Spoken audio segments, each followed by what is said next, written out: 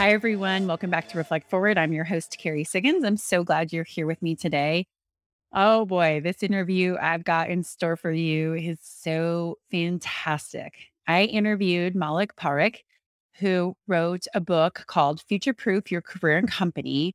And we have the most brilliant conversation on how leaders and companies are going to need to address the dramatic change that AI is going to create in our future.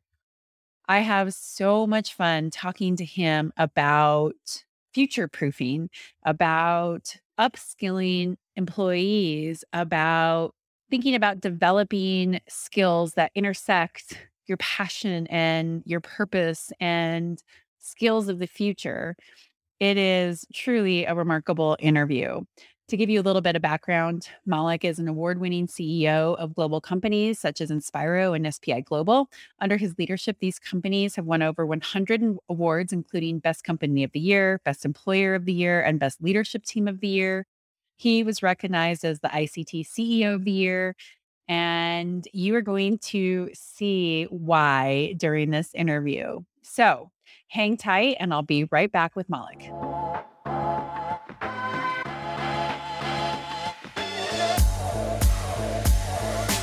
All right. Welcome back, everyone. I am with my guest today, Malik Parekh.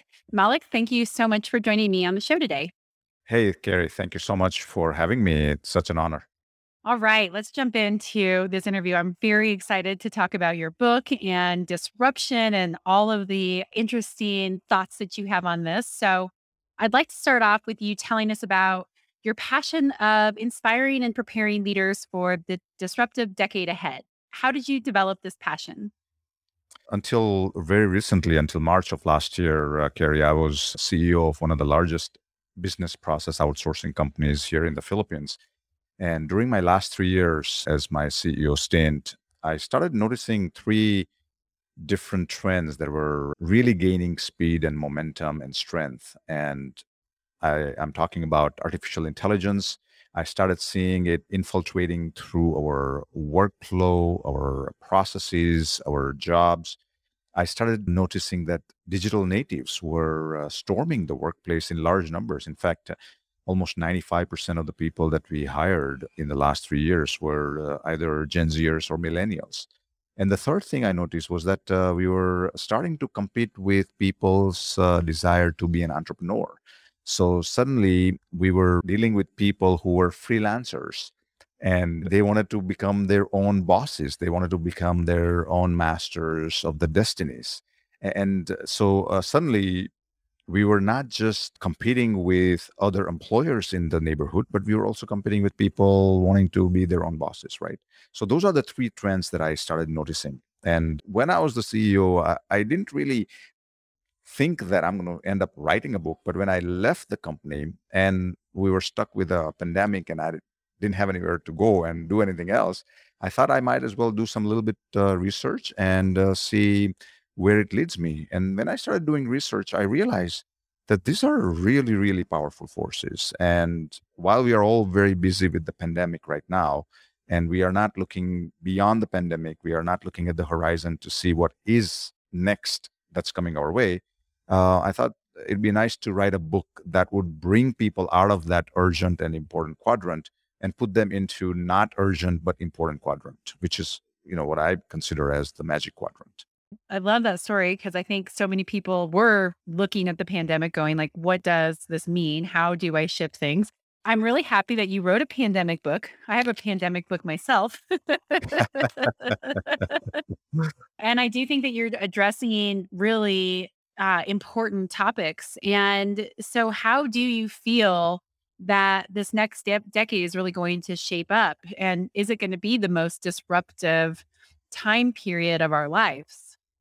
Yeah, I think so. And that has been true for any decade actually. If you look back, every decade gets increasingly more disruptive, right? Just because the speed with which change is changing is just accelerating quite a bit. So the three reasons why I think it's going to be probably the most disruptive decade of our time is because artificial intelligence is about to really have a major impact on the types of jobs and the number of jobs that we do today. So if you look at, for example, a study done by McKinsey, they figured out that some up to 375 million jobs are at risk because of automation and artificial intelligence over the next decade. If you look at the statistics around digital natives, today, we thought that millennials were the largest generation of our time, but they have been taken over by Gen Zers. There are 2.47 billion Gen Zers in the world, very closely followed by millennials, who are 2.4 billion. And if you look at what their impact will be in the workplace, by end of this decade, by 2030, two-thirds of the global workforce will be made up of digital natives. And so the people we have been ignoring or frowning upon or just not paying any attention to because they are the hippies, the headphone wearing, soya latte drinking people in their own world, they would be in a position of power and influence by end of this decade, right? So we need to start paying attention to them. And the freelancing is a powerful force because almost 51% of the freelancers, when they were asked how much money would it take for them to go back to traditional employment, they said no amount of money would entice them back to traditional employment. So it's another powerful force that's going to change who gets the job done, how they get it done, when they get it done, where they get it done. So, what do you think this is going to do to inequality, right? It seems like the countries who can really harness the power of AI and potentially create those new jobs or bring jobs that were traditionally overseas back in country. What's going to happen to the inequality problem that we already have? Is it going to get dramatically worse, do you think?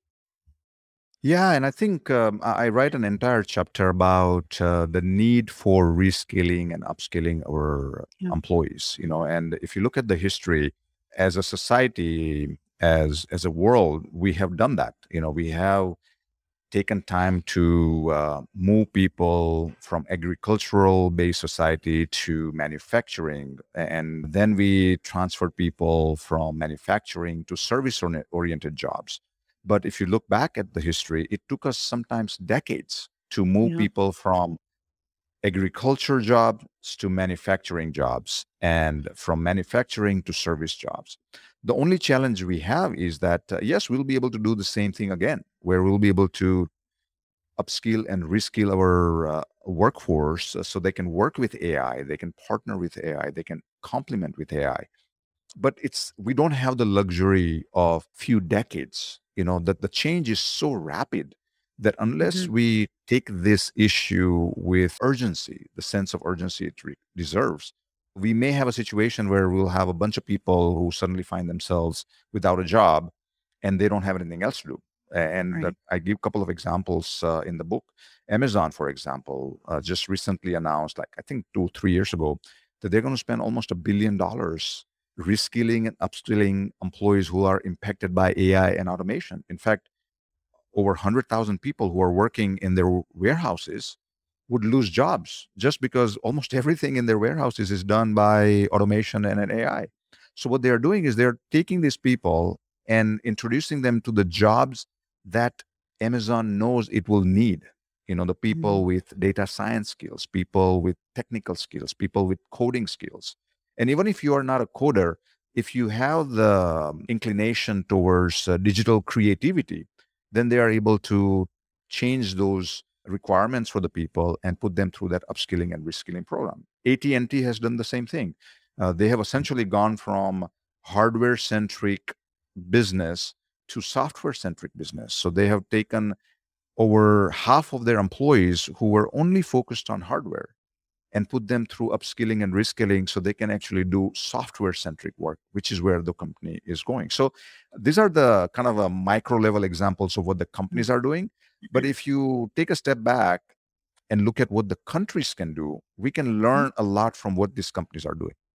I think of the example of the US offshoring textile manufacturing, right? When AI can make t-shirts cheaper in country than say they do in Bangladesh, like Yeah. what that happened, right? The countries who have enough money to be able to really invest in upskilling their labor and invest in AI are going to leave those countries behind who have been supporting with those manufacturing jobs that, are very people centric. And so I think it's more than just a company by company issue. It really is a country by country issue, and one that I think that we as a society need to really take into consideration, with with climate change, and then with the introduction of AI and really how that's going to dramatically change, countries are going to be forced to change, what they do, where people live, how they work, how they survive. So I think we have some very disruptive decades ahead of us as we figure out how to grapple with these challenges. You're hitting it right on the nail. I live in the Philippines. I've been here in the country for 14 years now, and I see some major impact because of these trends to how the country operates here. So there are some 1.3 million people, just to give you an idea, working in the business process outsourcing, the offshoring industry. A lot of these jobs are getting impacted now because of AI. Because Mhm. a lot of the companies who have their operations in the Philippines are US or European based companies or Australian companies. They already have AI in their system, and it's already starting to change the types of tasks these people are doing. And in some cases, companies are realizing they don't need as many people. So as a country, I think we'll have to figure out, what does that mean at a macro level? Mhm. How do we reskill and upskill these employees so they don't lose their jobs, right? The second thing that's happening that is quite interesting in the Philippines is that I'm sure you have come across Filipinos who work in the U.S., whether Yeah. in hospitality industry, whether they are nurses or doctors. They're everywhere, right? Just like the Indians, you can't run away from them.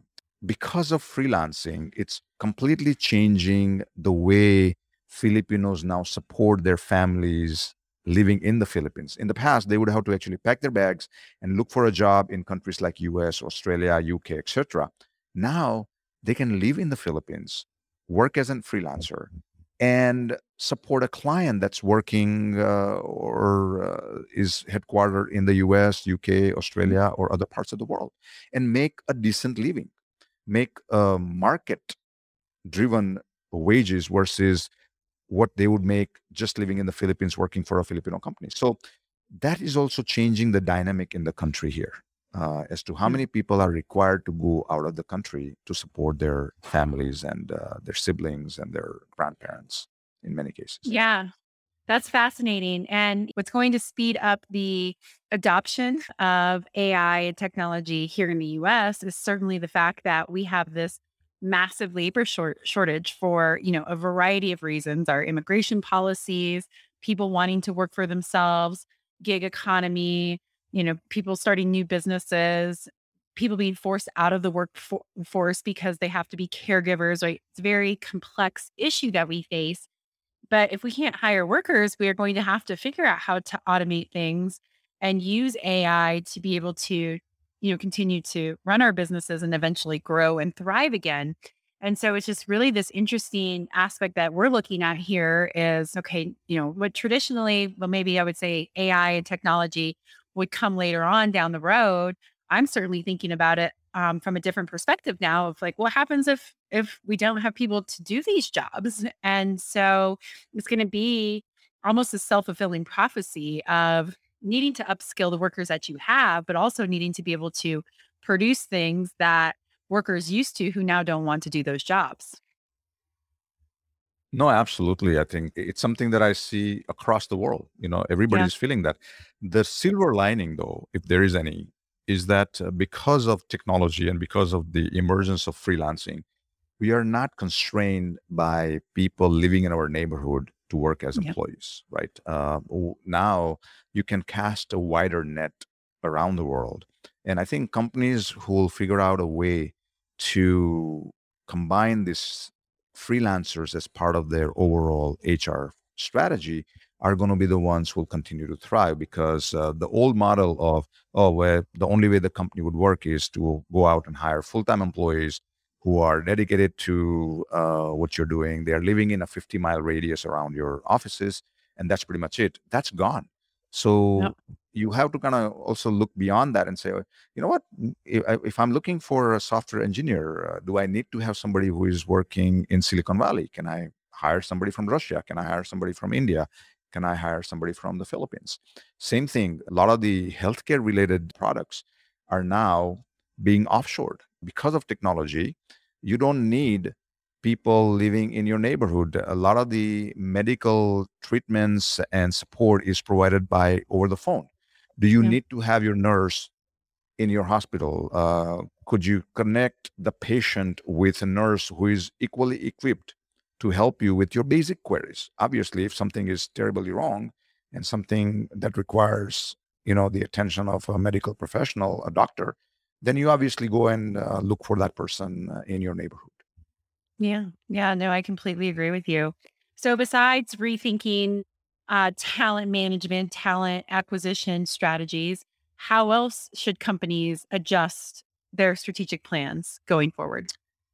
Yeah, so I think I give 5 things companies should do in my book to future-proof their companies, and I'll just highlight a couple of Yeah. them. The first Perfect. thing that is a must is that people would need to transform their business model so that they are a technology company first before being a healthcare company or before being in the food business or before being a retail company. And I give an example in the book about how Domino's Pizza, for example, has taken 8 years, even before the pandemic, to digitally transform themselves.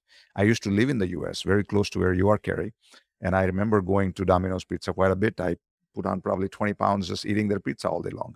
But at that time, my biggest pet peeve with them was that you can only order pizza by calling their 1-800 number or their local number or by walking into their stores.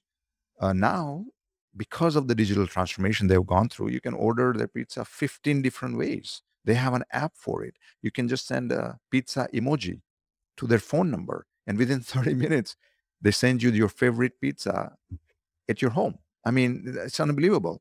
They're also trying out delivering pizza with drone. They became the very first company to Mhm. deliver pizza by drone, doing a test in New Zealand, for example. Why is that important? Look at what happened to their financials versus what happened to the financials of Pizza Hut.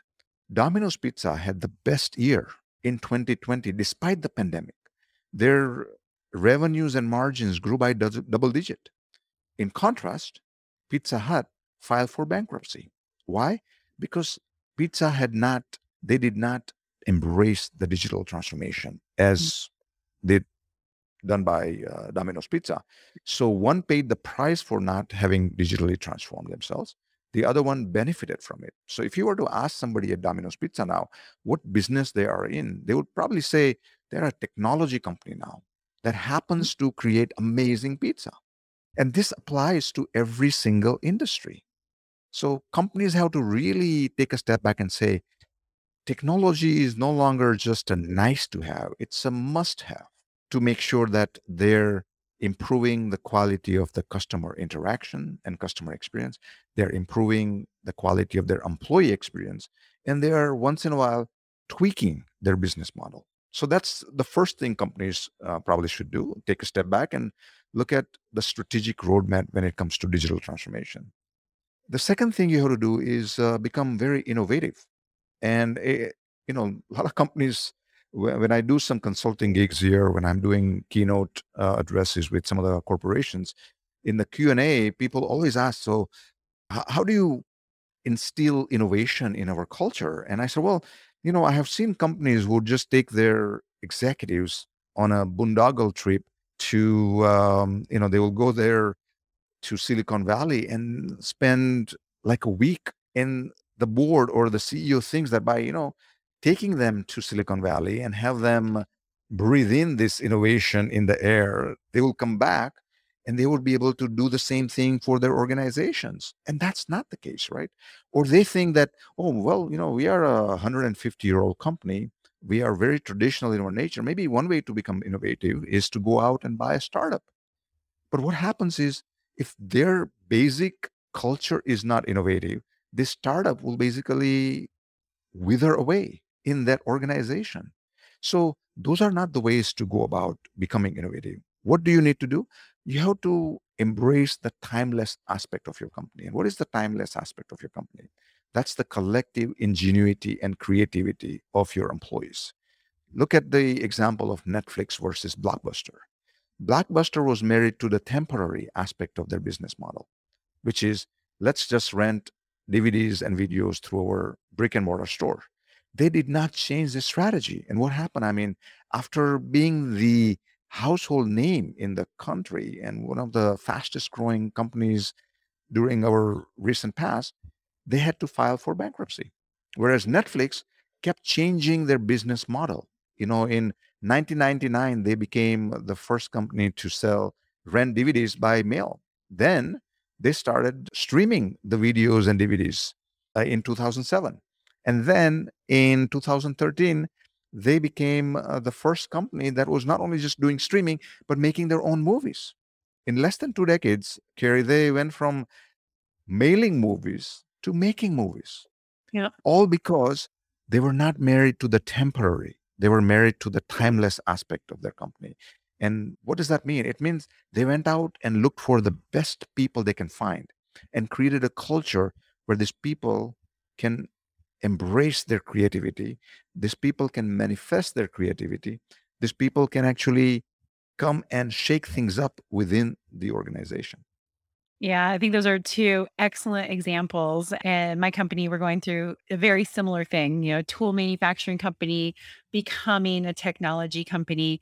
And it's so interesting. We just had a company meeting yesterday, and we were showcasing our first IoT enabled product that we're launching, and all of the digital assets that go with it, and how customers are interacting through the app and through the portal where they can collect the data, and then seeing that roadmap. And I am in it every day. And then when you step back and you see like how much you've changed in just a short period of time, like we are such a different company than we were 2 years ago when we were addressing what's going to happen with this, what's going to happen with the world and the pandemic and hacking and all of these different things that had happened. And so I think you're right that when you really step back after 2 decades, like you can see, but even just after 2 years, it is amazing what a company can do if they embrace that idea of we're going to take our core, we're going to innovate on it, we're going to keep what makes us special, and then we're going to figure out how to deliver it in a way that delights our customers and delights our employees through interaction of technology.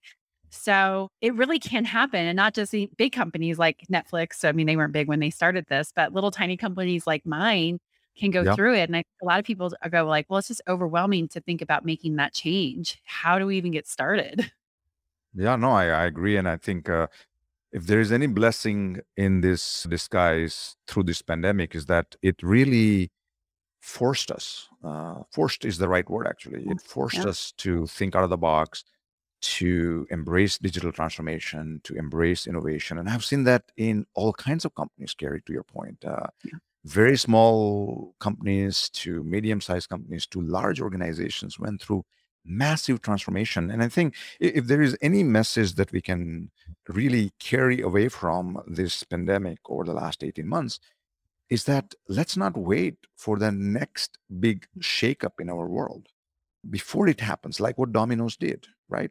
They started their digital transformation journey in some 2012, some 8 years before the pandemic hit us. Yeah. So they were not even thinking that, okay, well, let's prepare for the pandemic. They were just like, how can we become better? How can we become more customer friendly? How can we become more employee friendly? How can we have a business model that will continue to thrive over the next 20 years? And so those are the three questions I think we all need to ask, Yeah. despite whether we are dealing with a pandemic or not. Yeah, I really like that. When we started our transformation, it was really driven by safety, right? How do we make sure that the people who are using our products don't hurt themselves?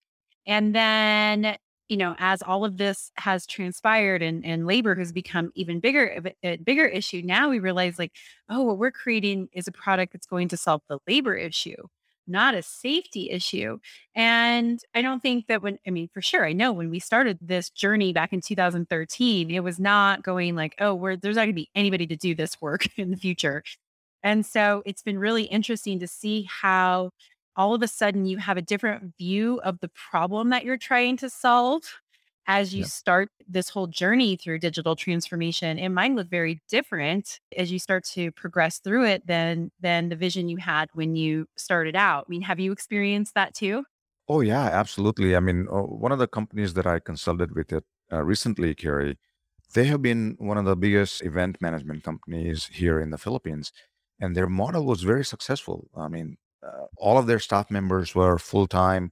If you wanted to set up a event, if you wanted to have a PR event, you go to them and they will take care of everything because they had hundreds of people with the right skill set on their payroll all the time. But they needed them because the business flow was that good as well. But during the pandemic, because there were no events, and most of the events started moving to digital platforms, and they were not as lucrative anymore, they came across the biggest, what I call survival question to deal with. And their question to me was, Molly, we cannot even afford to pay the rent anymore, and we can't afford to have these traditional employees, but we don't want to let them go. And it took us almost a month back and forth and a lot of therapy sessions together to bring them to a conclusion that it's not about just what is happening because of pandemic now, but the world is never going back to what it was before the pandemic. So they would have to change their business model altogether anyway. So today, I'm so happy to report that they have become essentially a virtual company. They don't have the office space that they were paying top dollar for. All of their employees are no longer traditional full-time employees. They have 50-50 split. 50% of their employees are full-time, and then they went out and found the right partners, freelancers, who can come in when they need. So suddenly, when they were worried that whether they would survive, whether they would have the money and the wherewithal to pay for their employees, pay for the rent, they are in a very unique situation. They are thriving again. They have become now the biggest host of digital events in this part of the world. Yeah, that's a great example of how to pivot successfully. But how about all the companies who fail at digital transformation? What is the biggest mistake that you think they make? I think the biggest mistake when it comes to digital transformation, Carrie, is they think digital transformation is about technology. Mhm. So they go to this, industry events, symposiums, exhibitions, and they come across the latest buzzword out in the marketplace. They come back and say, you know what, maybe if we buy that product and stick it into our legacy system that's been there for 60 years, maybe we'll be digitally transformed. And that's kind of an upside down model. What I write in the book is that digital transformation is not about technology in the sense that technology is the end. Technology is the means to an end. So if you start your digital transformation journey with three critical goals, just ask a very simple non technology question. What is it that we can do today to make our customers' life easier? How can we create an incredible customer experience at each touch point? That will start giving you answers as to what else you need to do. And if those things that you need to do require technology, then you go out and buy the right technology that fits the bill. There are things that you can do that doesn't require any technology. And then those things, you go and do it irrespective of it. If that simply means you just change the way your call center agents are scripting, changing a script doesn't require any technology. It's just a creative process. The second thing you have to ask yourself is, how can I make my employees more productive? How can I make my employee experience better so that I can attract and retain the best quality of employees out there? That would start giving you answers. Oh, okay, well, if I do A, B, C, D, I can, hopefully keep them better. If there are still paper trails for the employees to file if they are looking for a vacation, then maybe that's the first thing you need to change. Is there a way to digitizing the entire process? As it's a kind of a simple example. And the third thing you have to do is you have to take a step back, and that's a strategic question. It probably for the C level and the board is: do we need to tweak our business model? Would this business model be relevant 10 years from now? Mhm. And if the answer to that question is no, then you have to ask yourself, then what is the business model? It's just the same question Domino's went through. Are we a pizza company that happens to use technology, or are we a technology company that happens to create amazing pizza? So those are the three things that can help companies become better at digitally transforming themselves. If the only thing they focus on is the technology and make it the ends versus the means, then they're going to fail at it. I love that. When I am like filming out various things and they ask me like what type of company Stone Age is, I never want to pick manufacturing. I wish they had a solutions as a service option.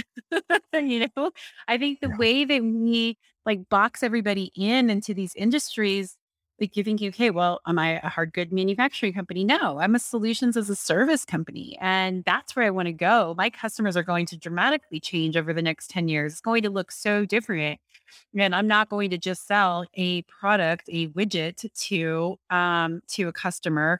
I'm going to have to really have a full-blown solution, including, advisory services. And so that just made me smile because I was just frustrated the other day. I was like, I really wish they had solutions as a service, because that that's where we're going with all of this stuff. yeah, It's not going to be these traditional industries that we have labeled companies for the last 50 years.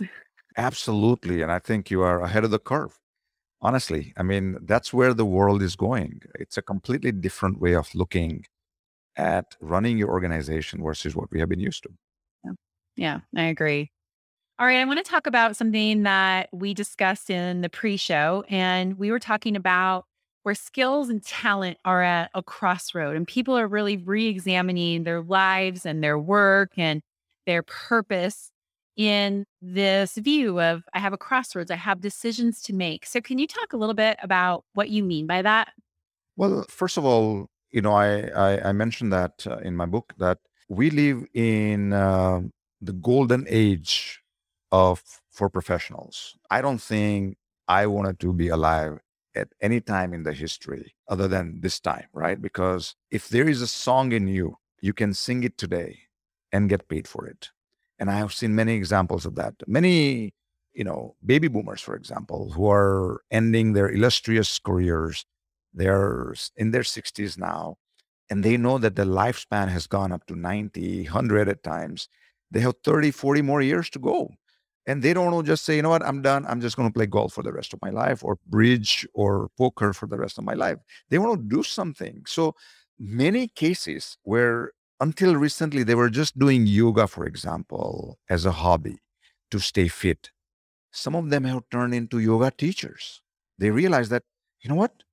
I don't need to do this as a hobby. I enjoy doing yoga. Why just not also share my passion with other people? Many of them were very creative, but they've been working as an accountant for the rest of their lives. They're like, you know what? Now is a good time for me to put that creativity to work. And many of them have put their profiles up on Upwork or on freelancer.com, and they're getting some gigs out of it, right? So this is the perfect time to be alive because of the technology. It allows us to be able to sing our song and not die with it, but sing our song and get paid for it. What that means for the rest of us, and especially as parent, I mean, I have two young girls, and I always think, what are the skills I want them to learn as they grow? Yeah. Back in the days when I was their age, if you ask my parents, what would you like your son to be? They would say, oh, well, he better be a doctor or engineer so we can get out of this economic crisis that we are in. Because those were the only two options you had if you were good in studies. Now, I don't want to force that on my kids. I want them to experience as many different avenues as possible, put every part of their brain to work. I don't want them just become analytical. I don't want them to just become creative. I would rather they put both sides of their brain on fire and make something happen. Why? Because if you're just analytical, or if you're just creative, artificial intelligence most likely is going to replace you, because artificial intelligence is really good at doing one thing really well. So if you're the best paralegal, for example, today, chances are in 10 years, you will be out of job, because a lot of what you do today can be done by AI. If you're a really good radiologist, chances are most of what you do would be replaced by AI. But imagine you are a radiologist, but you also have a creative brain and you are able to create something unique that doesn't exist today. Then AI cannot replace you.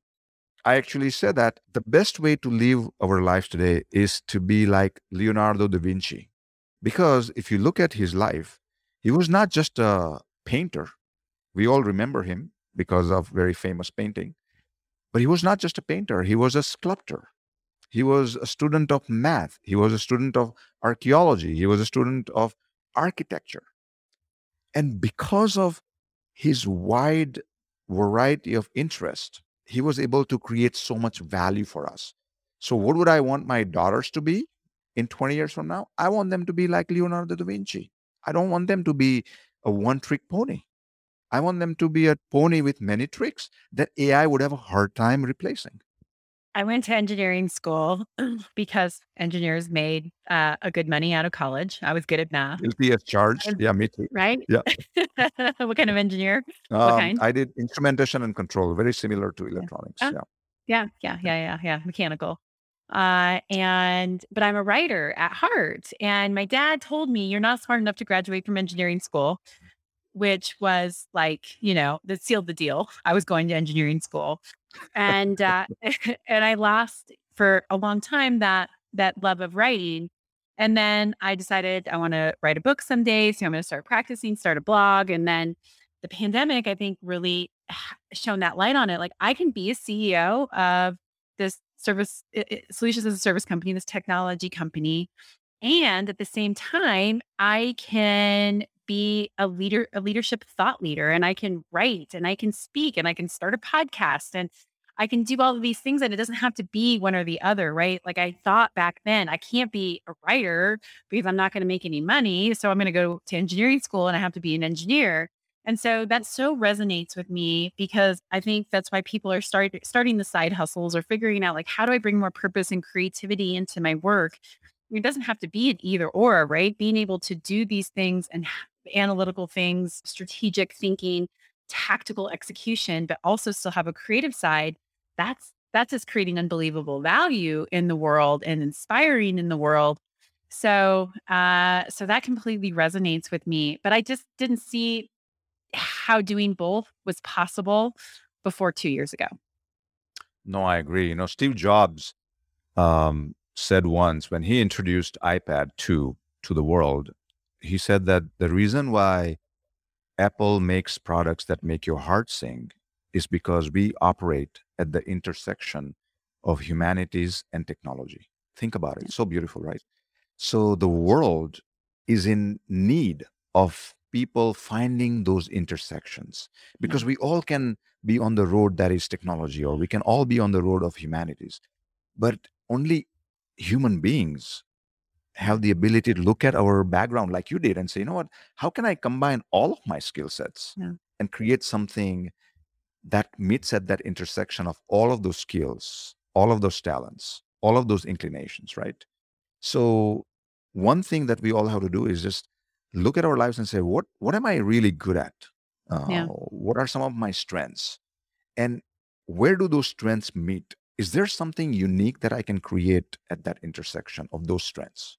If you can create something at those intersections, chances are AI would not be able to replace you, because AI doesn't know how to find intersections. It can only do one thing right. It can be the best chess player. It can be the best Go player. It can read memograms. But the AI that reads memogram cannot play chess, right? Yeah. We can. And that's the Yeah. beauty of being human beings. Yeah. Yeah. And I think you're so right as we're thinking about the future generations and inspiring them to find those intersections. I think it's really important that we help encourage a love for learning, right? Because we don't know what those jobs of the future are going to be. We as adults, as business leaders, don't know. And how could children possibly say, I want to be this when I grow up now? So I Yeah. think it's going to be so important to be able to learn how to learn effectively, to be able to develop those different skills in those, needed intersections of the future because it's going to change so fast. I mean, humans are going to have to be far more adaptable than we are as a whole Yeah. to, I think, to be able to continue to thrive. So that's why I look at my son.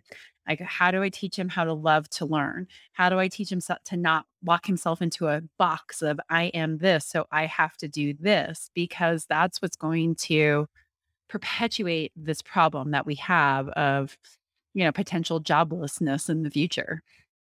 No, I agree. I mean, I'm thinking of launching a YouTube for my passion, which is wildlife videography.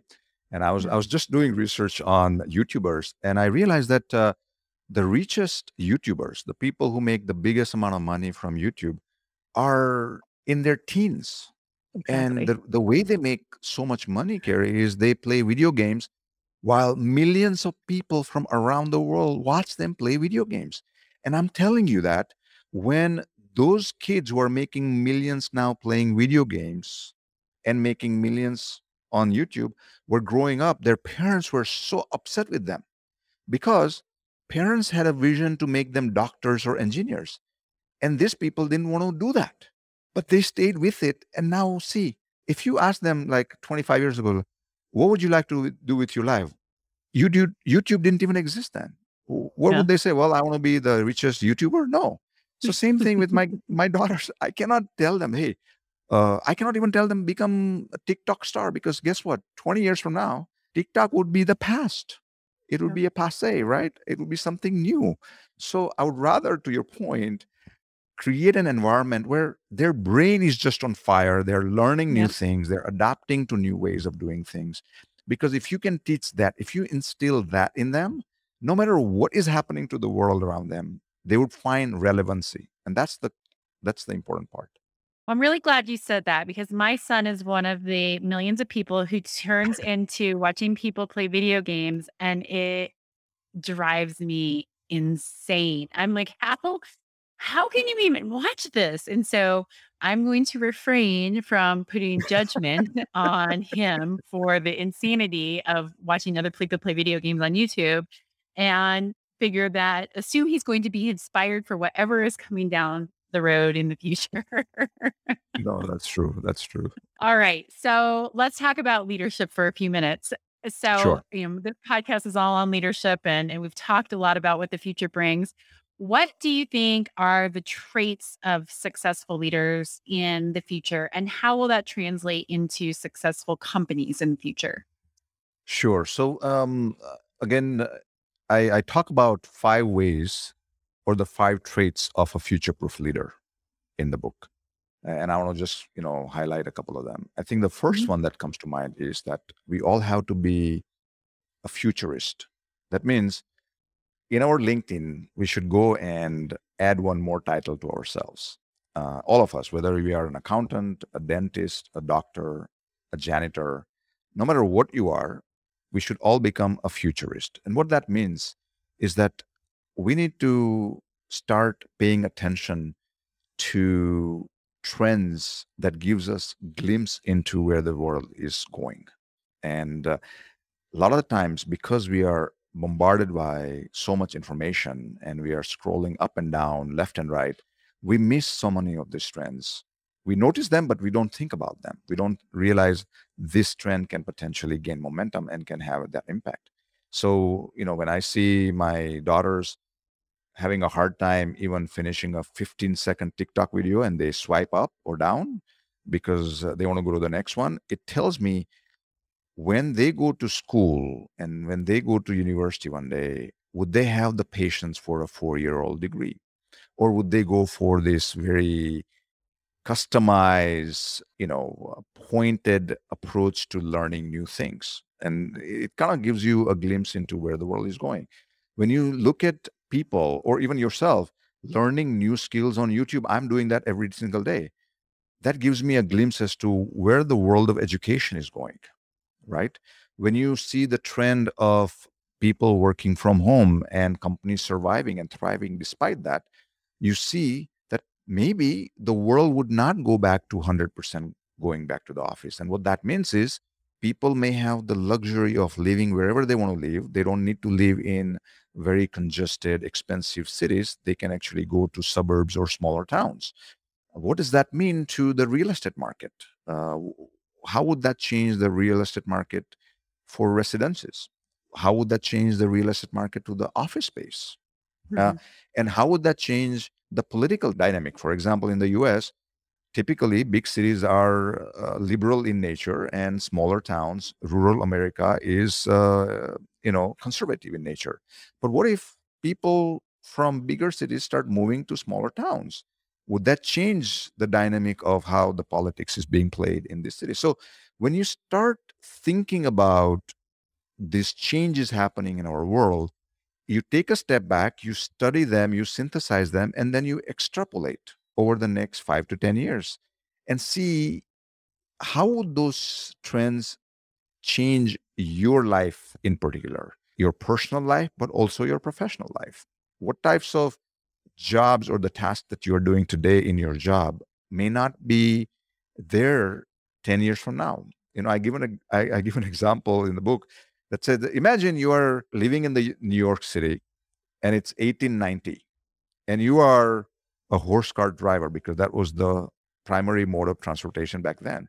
And imagine you spend all your time, effort, and money in becoming the very best horse car driver that you want to be. That was the worst investment you can make in your life because in 20 years, city didn't need any horse car driver.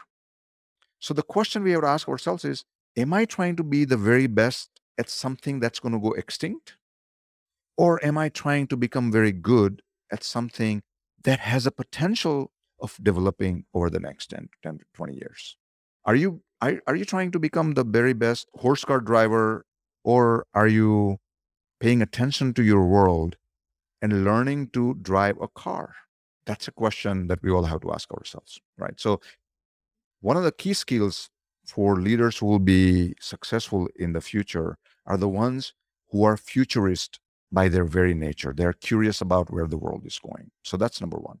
The second thing we have to instill in our leaders is that people are still not going anywhere from the workplace. So you'll have to be an alchemist. In fact, because a lot of the basic mundane tasks will be done by AI and technology, it would be up to the leaders to bring out the very best from their employees in terms of creativity. It's no longer going to work and telling people, okay, these are the 10 things you need to follow and do it to the T, and then you go home. Now you have to deal with people who come, you give them a blank canvas and say, create something on the blank canvas. That's a different skill set than what we have been Mhm. using in the past. In the past, we just say, okay, well, I'm going to go to work today and I'm going to tell my employees to follow the processes, follow the rules, stay within these boundaries, and that's pretty much it. Now we go to work and we have to start asking people, there are no boundaries, there are no rules, there are no processes. Let's create something new because that's what the world would need from us. So, being an alchemist in the sense of turning something that is mundane today into gold for the future. I love that. It so resonates with me, and it is going to so scare so many people, right? Blank Mhm. canvas, create. Oh my gosh, that sounds wonderful. But I mean, people are going to have to dramatically change the way they think about work to be able to do that because we are so used to just being told what to do. We know what expectations are. And I think it's going to be a tough transformation for a lot of people to make. No, I agree. If you are somebody who likes to be told what to do, you are Yeah. definitely going to have a struggle keeping your job Yeah. because AI loves to be told what to do, and it then learns to do it better than human beings. You know, AI loves to be told, okay, look at this mammogram and find whether the tumor is malignant or benign. And it Yeah. learns from our own experiences and becomes Yeah. better than us. So I think the future belongs to those mavericks, the rule breakers who are going to constantly question you as a leader and say, this doesn't make sense. So instead of getting annoyed by these people, surround yourself with them because they are the ones who are going to make sure that your company, your organization, your team will remain relevant for years to come. Yeah, I literally just posted about this very topic on LinkedIn today. Anytime you hear yourself saying like, "Why don't you just do what I tell you to do?" or, "Why are you questioning me? Don't you trust me?" Like that's your biggest clue that you are going to be so stuck because it's not creating space for dissenting opinions and constructive conflict and new ideas. And so leaders are going to have to put their ego aside and say, what do you think? How do we do this better? And then not say anything so that people can find their creative voice from within. And that's been stifled in so many ways. No, I agree. And then, one thing that I've noticed, Gary, every time I talk about it, one of the questions I get asked is like, Malik, but that sounds all great, but it's like blue sky. How do I make that happen? It's so idealistic. And I said, no, it's not idealistic. There are companies like Spotify, Google, Amazon, who have figured out a way to make this culture work. In Spotify, in fact, they don't have the traditional hierarchy. They work in a self-organizing, self-actualized team of 8 to 10 people, and those 8 to 10 people keep changing based on the project they're working on. And within the team, there is no hierarchy. Everybody has a role to play, and they figure out who will take a lead on kind of getting everybody together, and that's pretty much it. And then that keeps changing also. So the whole the traditional way, okay, well, I have to have a title for me to lead, is gone. How do you lead without a title? Mhm. Is going to be a very powerful tool, a skill that you can cultivate. And there is no wonder that the likes of Google and Spotify and Amazon are receiving thousands of resumes a day. Yep. Why? Because everybody wants to work for those companies. And I tell people that, you know, if you're working for a boss that doesn't like your ideas, that says, well, we have done it and it didn't work, look for another job as soon as possible, Mhm. because there are better companies out there who can give you a platform, a framework to bring out your creativity. And that's what you need to do. Don't waste your time anymore. Now is not a good time. If you were living 30 years ago, yeah, probably you didn't have a choice because, there were only limited choices. Now, the entire world is your choice. So look for the best people, best leaders that you can work for. And the same Mhm. thing applies to the leaders also. Look for people who are going to really push your limits. They're going to Yep. come and poke you a little bit every single day, Yep. and learn to deal with it. I was actually just at an event. The title was called Rehumanizing Work. And I was asked for a quote for our local newspaper on it, and how are you rehumanizing work? And I said, we've been rehumanizing work for decades. We're an employee owned company.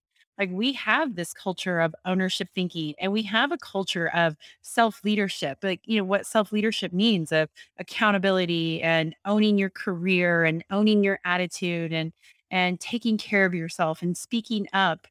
And it is not hard to create. I should say it's not, it can be hard when you're changing decades long of, a very ingrained toxic culture. It takes a while to transform that, but it is absolutely doable. And you don't have to be a big, huge tech company. You can be a little, tool manufacturing in rural Colorado going, hey, we are creating this really engaging place to work where you get to solve problems and you get to work autonomously. You get to be part of the decision making process. You get to share in the success of the company through ownership and start to just pick off one thing at a time to say, we're going to transform our culture that really does inspire people to want to show up and do their very best every day. You just have to start at one place and then get good Yes. at that and then pick off the next one and then get good at that. But it is possible. Not always easy, Oh, but it is absolutely. possible. Yeah. Yeah. Well, inspiring. All right, I have one final question for you. So I have Yes. my signature question, which is about Reflect Forward, the name of this podcast. So Reflect Forward has lots of meanings, and I'm curious, in the context of future proofing your company, future proofing your career, what does Reflect Forward mean to you? Well, it simply means something that we talked about earlier. It simply means being a lifelong learner. It simply means not living within the boundaries. It means creating that boundaryless mindset for yourself, because that's what we need to be prepared for, going forward. If somebody were to ask me, Malik, how do I make sure that I am future proof, both personally and professionally? The fundamental skill that they would need is being a lifelong learner, always learning new things. Even if sometimes you don't have anything else to learn, go and find another hobby. If you are really bad at dancing, go and find a dance class around you and try your luck at it. Put yourself out of your comfort zone so that you have those muscles of learning to deal with uncomfortable situation, because change is uncomfortable and change is already accelerating. That means over the next decade, you will be more uncomfortable than you have ever been in your past lives. And the only way you deal with that proactively is by learning to be uncomfortable on your own. Don't wait for the world to make you uncomfortable. Learn to be uncomfortable on your own. Just like, when I look at my daughter, she didn't stay on her back all night, all day long when she was born. She kept pushing her limit. She learned how to stay on her back, to turning over, then crawling, then sitting up, then standing, and now I can keep up with her. She's jumping around, and I'm always wondering what is she going to do next. Imagine if, as human beings, we did not push our limits when we were babies. We'll be still on our backs, looking at the ceiling. So when we know as babies that the best way to thrive and survive is by pushing our limits and being at the edge of our comfort zone, why do we stop doing that as adults? So that's a skill that we need to relearn. How do you become comfortable being uncomfortable? That's such a beautiful answer. Thank you so much for sharing that. All right. How can people find you, and tell us a little bit about your book and what you're doing with it? Yeah, well, the book is available on Amazon, so they can search by name, Maulik Parekh, or the title of the book, Future Proof Your Career and Company. And if they would like to connect with me, the best way to do that is just go to my website, maulikparekh.com, and all my social media handles are there. I do have my own podcast, Gary, and I just finished my first season. So if people are interested in these topics that you are obviously propagating there, they can definitely check out what I'm up to in those aspects as well. And what's the name of your podcast? It's Surprise Future Proof Leader. How fitting. How fitting. All right. And That's I'll right. include all of that in the show notes as well, so people will be able to click and easily find you. This was a brilliant conversation. I enjoyed myself so much. I hope you did too. Thank you so much for coming on the show, Malik. Thank you very much, Gary. I didn't even feel like I was on a podcast. I felt like I was talking to someone who is feeling the same about where the world is going and having a coffee. So this was a great conversation. You're an amazing host because you didn't make me feel like I was on a podcast. Great job. Wonderful, wonderful. That's why it's called Conversations on Leadership. It's just meant to be a conversation. It's great. Thank you. All right. Well, thank you, everybody. Hold tight, and I'll be right back.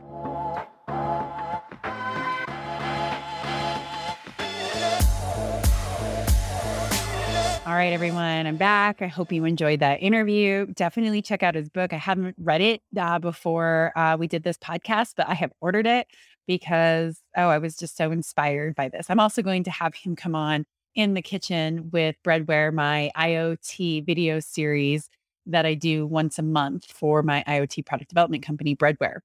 Anyway, so I hope you enjoyed, and I look forward to hosting you next week on Reflect Forward. Take care. If you like this podcast, please feel free to share, rate, write a review, like, subscribe. All of those things are always helpful. Thanks so much. Have a great day. We'll see you next week.